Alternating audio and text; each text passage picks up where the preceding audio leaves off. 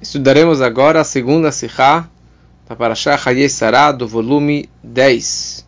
Nessa Parashá, a Torá descreve sobre o Shidduch de Yitzhak com a Rivka e como que Eliezer ele foi buscar um Shidduch para o Yitzhak, e todo o encontro do Eliezer com a Rivka no poço e os presentes que ele deu para ela. E depois, quando que ele chega e conversa com os pais da Rivka e com o irmão dela, e ele descreve os milagres que aconteceram com os camelos, e como que ele viajou tão rápido, e os testes que ele pediu para ter certeza que essa seria a moça. E ele comprovou para eles que realmente Me Hashem yatzah davar, que de Hashem que saiu tudo isso. Então eles na hora eles falaram, ok, com certeza isso aqui saiu de Deus, Me Hashem yatzah davar, hine Rivka lefanecha kach valech. A Rivka está na sua frente, pode pegar e levar ela, e ela será uma boa esposa pro filho do seu patrão, para o Yitzhak. Daí ele deu presentes e etc, eles comeram. E daí a Torá continua e fala, obviamente, como eu sempre falo, é muito importante abrir o Chumash em português com o Rashi em português. Estamos aqui no final do capítulo 24, a partir do versículo 50. Daí a Torá fala no versículo 55, Nun Rei, Vayomer achi aveimá, o irmão dela e a mãe falaram, não, Tesheva nará itanu yamim oasor, que ela fique aqui com a gente dias, ou seja, um ano, assim o Rashi explica, ou 10. 10 seria 10 meses. E só depois que ela vai poder ir junto com vocês. E o Rashi ele fala que Betuel, que era o pai dela, cadê? Porque a Torá fala o irmão e a mãe. E cadê o pai? Cadê o Betuel? Então fala o Rashi que ele queria impedir esse Shidduch, ele queria matar o Eliezer, e daí veio um anjo e acabou trocando a comida envenenada, e o Betuel acabou morrendo. Depois, o Rashi continua falando, Yamim, dias, o Rashi ele fala Shana, isso significa um ano, porque assim é o costume para uma donzela, para uma virgem, que era concedido um prazo de 12 meses para preparar para o seu enxoval. Assim que era o costume. Depois a Torá continua e fala, Eliezer ele falou, não, al tachruoti, não me atrasem, Hashem que fez tudo isso, me mandem para que eu possa ir embora. Deixa eu ir embora com ela. Daí eles mudaram de ideia. E aqui é uma pergunta muito interessante. Eles falaram, a primeira coisa, eles falaram, Nikra lanará, vamos chamar a moça e vamos perguntar para ela qual a opinião dela, se ela quer ir, ela não quer ir, ela quer casar, não quer casar. Chamaram a Rivka, você quer ir com ele? Sim, eu quero ir. Daí ela foi, e eles abençoaram ela, e ela foi, viajou e casou com Yitzhak. Sobre essa história, tem muitas questões.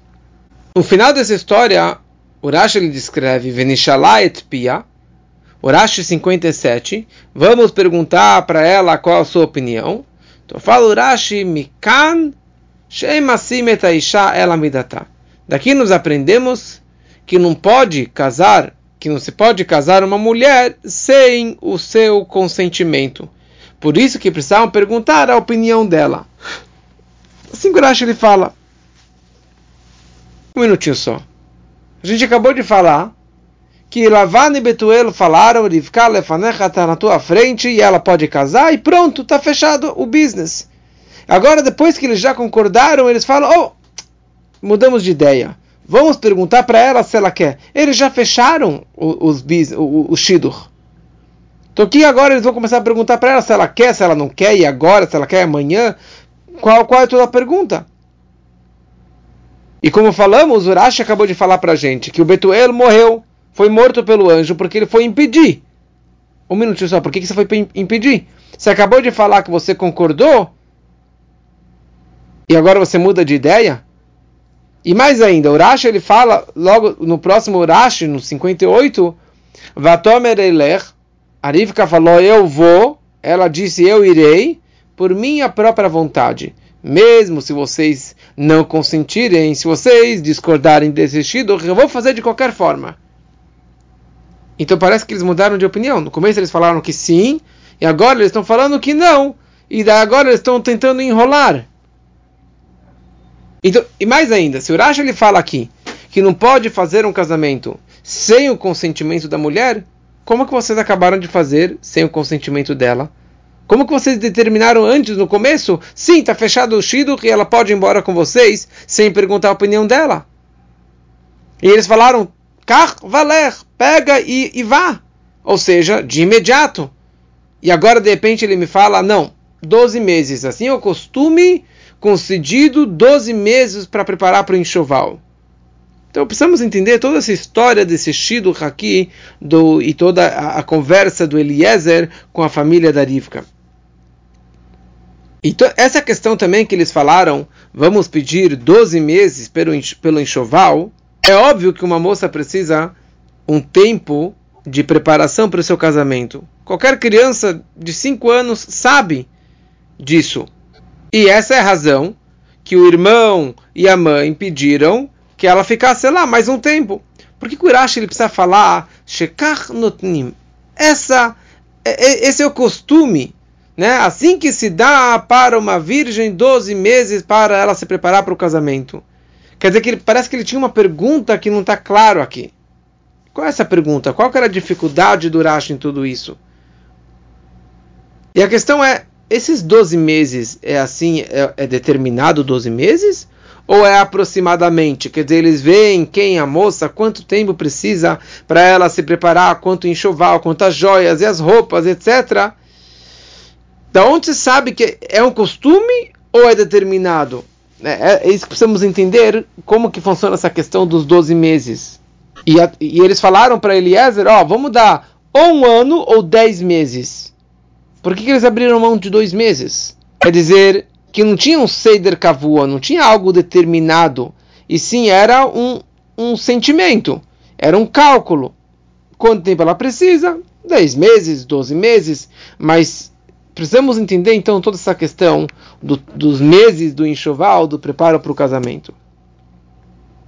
O Rebbe começa explicando o seguinte, quando a Torá descreve Venishalá et pia, vamos perguntá-la a sua opinião. Então a pergunta é a seguinte, perguntar a opinião dela sobre o quê? Sobre o shidduch em geral? Se ela quer casar ou se ela não quer casar? Ou a opinião dela se ela quer ir hoje, ou daqui 10 meses, ou daqui 1 ano? Aparentemente, você lendo a Torá, a pergunta é se ela bechlal quer ir. Não se ela quer ir agora.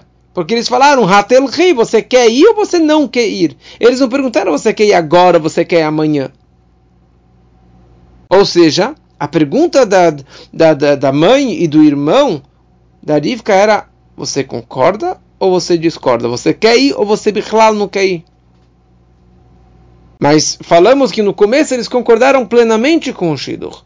Por que eles mudaram de opinião e eles estão questionando ela se ela aceita ou não aceita? Então daqui concluímos que algo aconteceu que mudou a decisão deles. A tal ponto que o Betuel queria impedir totalmente, ele queria acabar com isso, ele queria matar o Eliezer.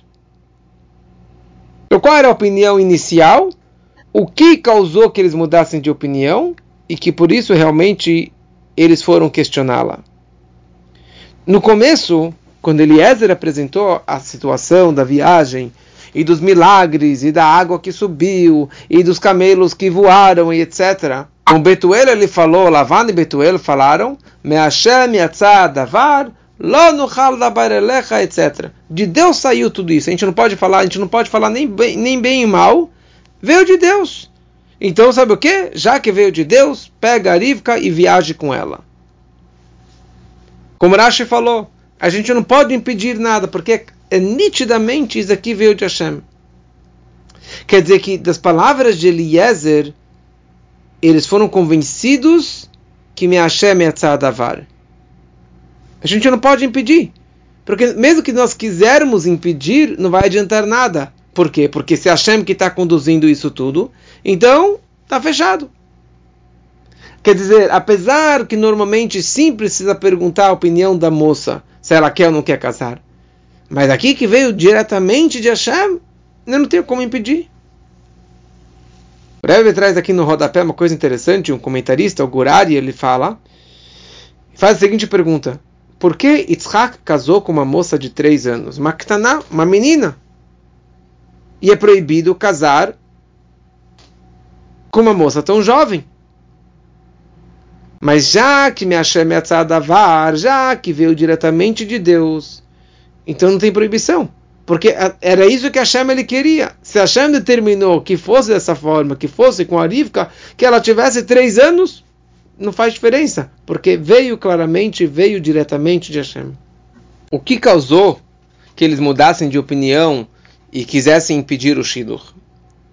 Então quando Eliezer ele falou, Shalhuni, me manda rápido com ela, porque eu preciso voltar para o meu patrão. E eles falaram, não, vamos esperar aqui 10 meses, 1 ano, e depois ela pode ir. Quer dizer, nós concordamos com o Shidduch, mas aqui precisa esperar um tempinho, não é para ela sair voando hoje. Quer dizer, nós concordamos que veio de Deus e aconteceu um milagre, e concordamos com o Shidduch. Mas agora que Eliezer ele começou a pegar no pé, Altachruti, não me atrasem, deixa eu viajar logo para o meu chefe, para o meu patrão. Daí eles mudaram de opinião e falaram, deixa a gente perguntar para ela. Quer dizer que eles estão mudando de opinião por causa dessas palavras do Eliezer. Qual foi o problema dessas palavras? Fala o Rashi, porque assim que era o minhag olam, assim era o costume do mundo de ter 12 meses de enxoval, de preparação para o casamento. Ou seja, quando Eliezer apresentou o Shidduch, ele não falou quando que seria o casamento. Ele não falou que ele ia mudar a regra do costume do mundo. Quer dizer, aparentemente, quando Eliezer apresentou o Shidduch, eles entenderam que seria como que o mundo faz. Tem aí um tempo suficiente para o enxoval. Mas quando Eliezer recusou em concordar e aceitar o Seider, a ordem que o mundo faz, e agora ele modificou, ele falou, não, é agora, hoje. Vou pegar a menina e viajar hoje. Daí eles começaram a ter dúvida em todo esse Shidduch daqui.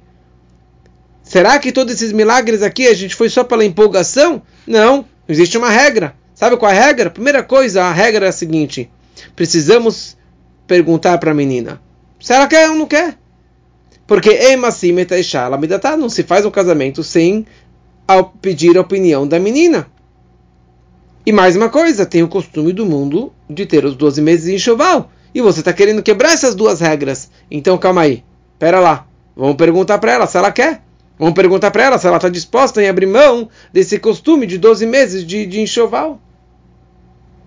Foi isso que aconteceu, que eles acabaram mudando de opinião. A pergunta fica, bom, se o costume é de 12 meses, então por que a mãe e o irmão de Rivka falaram 1 ano ou 10 meses? Por que 10 meses? 12 meses é o tempo suficiente para ela ganhar muitas joias. Tem joias para o verão, tem joias para o inverno, tem roupa para o verão, tem roupa para o inverno. Então precisa, na verdade, preparar todas essas roupas. Eu imagino que na época precisava costurar todas essas roupas e preparar todas essas joias. Não era só ir na esquina e comprar na loja. Então precisava de um tempo suficiente de 12 meses para preparar todas essas joias. Mas no momento que Eliezer chegou, ele já chegou oferecendo, já deu muitas joias para ela. Já deu muitos presentes para ela. Então sabe o que? Em vez de 12 meses, pode ser 10 meses. Diminui um pouquinho. Porque eles não sabiam a quantia de joias que Eliezer tinha dado. E também não sabiam que o quão rico Abraham ele era. E que toda a fortuna de Abraham e que todas as joias de Sara, que acabou de falecer, seriam herdadas para a Rivka.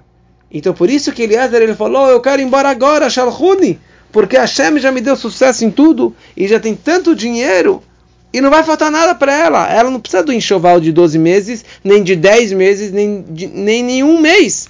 Porque está tudo preparado para ela, para o casamento, com todas as joias, com toda a roupa, com todo o enxoval, tudo que ela precisa. E por isso que Eliezer falou, deixa que eu vou embora agora, que eu vá embora agora, e que não me atrapalhem, porque é Hashem que está fazendo toda essa missão ser tão rápida e tão fácil. Ok, essa é a explicação então dessa história aqui da nossa Parashá. Se a gente continuasse se aprofundando no Rashi, a fonte do Rashi vem do Medrash. Só que o Rashi modifica um pouquinho da linguagem do Medrash. O Medrash ele escreve ela alpia. Não casamos uma órfã somente perguntando a opinião dela. E o Rashi ele fala, não se casa uma mulher somente pedindo sua opinião. Nós sabemos que aqui a Rivka ela tinha 3 anos. Ela era uma menininha. Outros dizem que ela tinha 14 anos. Mas a opinião mais aceita, o Rashi claramente fala, que ela tinha 3 anos. Ela era uma menina. Não era uma Isha. Isha é mulher. Então o Rashi aqui ele modifica de propósito, porque ela era uma órfã. Porque o pai dela acabou de morrer. Então o Rashi ele coloca de propósito que a Rivka ela tinha 3 anos. Mesmo assim, ele chama ela de uma Isha. Que nós casamos uma mulher adulta, somente se você pede o consentimento dela, a opinião dela. Ou seja, o Rashi ele quer falar para a gente aqui o seguinte, uma coisa incrível. Que apesar que a Rivka ela só tinha 3 anos, mas ela já era uma mulher, ela já era uma adulta, na cabeça dela, na inteligência dela, no intelecto dela, na maturidade, ela já era uma adulta. Para entender isso, vamos entender todo o conceito do Bar Mitzvah e do Bat Mitzvah. Da onde nós sabemos que o Bar Mitzvah começa com 13 anos? Quando a Torá descreve mais para frente na Parashat Toldot, Vaigdelu Anearim, que Yaakov e Esav eles cresceram. E daí a Torá fala que Yaakov era o homem das tendas e Esav era o homem do campo. O Rashi fala o seguinte, os meninos cresceram, Esav era um homem do campo, etc. Enquanto eles eram pequenos, as pessoas não prestavam atenção e não reparavam as diferenças de suas personalidades. Assim que completaram 13 anos de idade, Yaakov partiu para a casa de estudo e Esav seguiu para a idolatria e para o campo e etc. Que frase que é essa? Que enquanto que é pequeno, as pessoas não prestam atenção e não reparam a diferença nas suas personalidades. Quando você pega um adulto já maduro e você vê, na verdade, os seus comportamentos, então você testemunha com isso, você entende qual é a índole dessa pessoa, qual é a alma, qual que é realmente a natureza desse homem, se ele é uma pessoa madura, se é uma pessoa responsável, porque as suas atitudes são consequentes da sua personalidade, pro bem ou pro mal. Mas se você pega uma criança que bateu, que sujou, que fez nas calças, não quer dizer que quando ele for adulto, ele será dessa forma. Não quer dizer, não testemunha a sua índole, não testemunha a sua personalidade, porque ele é uma criancinha. Só que o quê? Se você for meticuloso e você pegar essa criança e você prestar atenção e reparar as diferenças nas suas personalidades, quer dizer, você consegue, na verdade, ir atrás dos detalhes, mesmo antes dele fazer 13 anos, pode ser que nós iríamos sim determinar ou identificar as suas qualidades e a sua natureza e a sua índole. Ou seja, que pela Torá, Katnut e Gadlut, criança ou adulto quer dizer, a questão da maturidade, não depende numa idade determinada. 13 anos ele virou adulto, pronto, agora ele já pode fazer qualquer coisa. Não. Isso depende da natureza de cada particular, de cada pessoa. Tem pessoas que já são emancipadas já bem mais jovens, e tem gente que com 30 anos que é uma criança ainda. Tem criança com 8 anos que já é super madura, e tem criança com 15 anos que é uma crianção ainda totalmente imatura e irresponsável. Ou seja, a idade de 13 anos não é a causa do seu crescimento, e sim é uma consequência natural da maioria das crianças que com 13 anos eles já viram gadol, com bal sechel, com intelecto, com conhecimento. E daí, a partir de então, você já pode realmente prestar mais atenção na sua natureza. Porque a maioria das crianças com 13 anos, ele já tem o intelecto. Mas existem as suas exceções. Se você pegar alguma criança mais jovem, que já tem uma natureza e uma maturidade adulta, então ele já pode ser chamado de um gadol. Quando Eliezer chegou no poço, ele rezou para Deus, ele falou: a moça que vier para mim e me trouxer um jarro de água, e oferecer para mim, e oferecer para os meus camelos, essa é a prova da maturidade dela. Essa é a prova que essa é a moça que vai casar com o Yitzhak. Quando veio a Rivka e ofereceu para ele, ofereceu para os camelos, ele correu em direção a ela e falou: eu quero que você case com o Yitzhak. Ou seja, ele percebeu que ela já tem um traço de Gemilut Hassadim, já tem um traço de bondade, que é na família de Abraham. Então ele foi meticuloso, na verdade ele prestou atenção nas características, na índole da Rivka, e percebeu que na verdade ela tem uma maturidade, ela é gedolá na cabeça dela, nas emoções dela, ela já é uma adulta, ela já é uma mulher, ela não é uma menininha de 3 anos. E também o fato que ela estava cuidando do rebanho do pai com 3 anos e servindo água, não é uma criança. Então por isso que o Rashi ele fala que nós não casamos uma mulher sem o seu consentimento. Ela era uma mulher, ela não era uma órfã, ela não era uma menininha, e sim aqui era uma mulher. E aqui aprendemos algo maravilhoso do Rashi, Inyanim Muflaim, também para Halachá na prática. Todo o conceito de Ben Shlosh Esrei Mitzvot, com 13 anos o menino já entra no Bar Mitzvah para Mitzvot, a obrigação de Mitzvot, tem 2 opiniões. Qual é a fonte disso? Da onde nós sabemos essa ideia dos 13 anos? Uns aprendem da história de os filhos de Yaakov, Shimon e Levi, a Torá fala, Vaikhu Shnei Ben Yaakov, Shimon e Levi, Ish Harbo. E a Torá chama eles de Ish, quando eles foram fazer a guerra.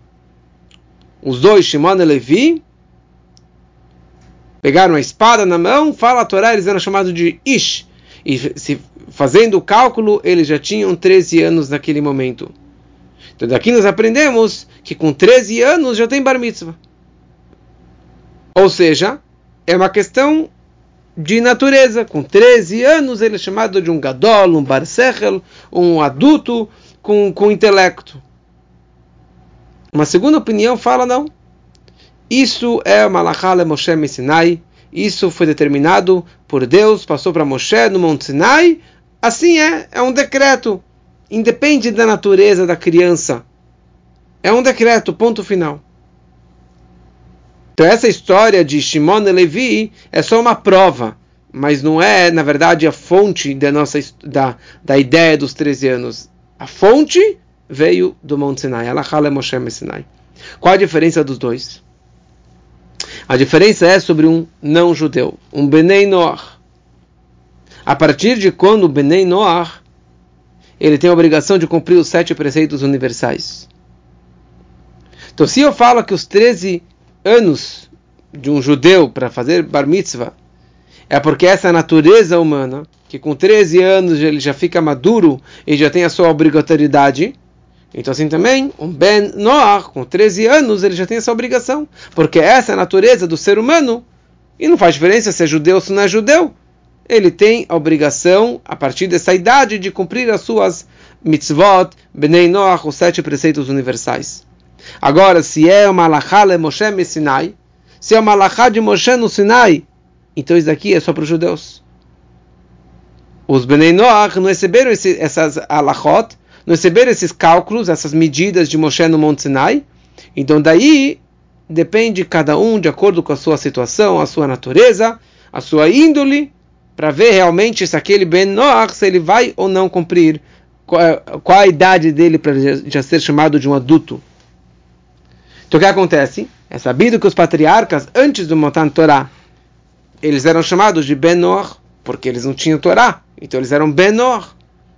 Então, de acordo com essa opinião, a segunda opinião, que é o Malachá Moshe Sinai, então não tinha essa questão. Antes do Monte Sinai, ou seja, os patriarcas, as matriarcas, que eram Bnei Noach, não tinha esse decreto de 13 anos para ser chamado de adulto. Ou seja, dependia totalmente na sua natureza, na índole, na maturidade, no intelecto de cada um particularmente.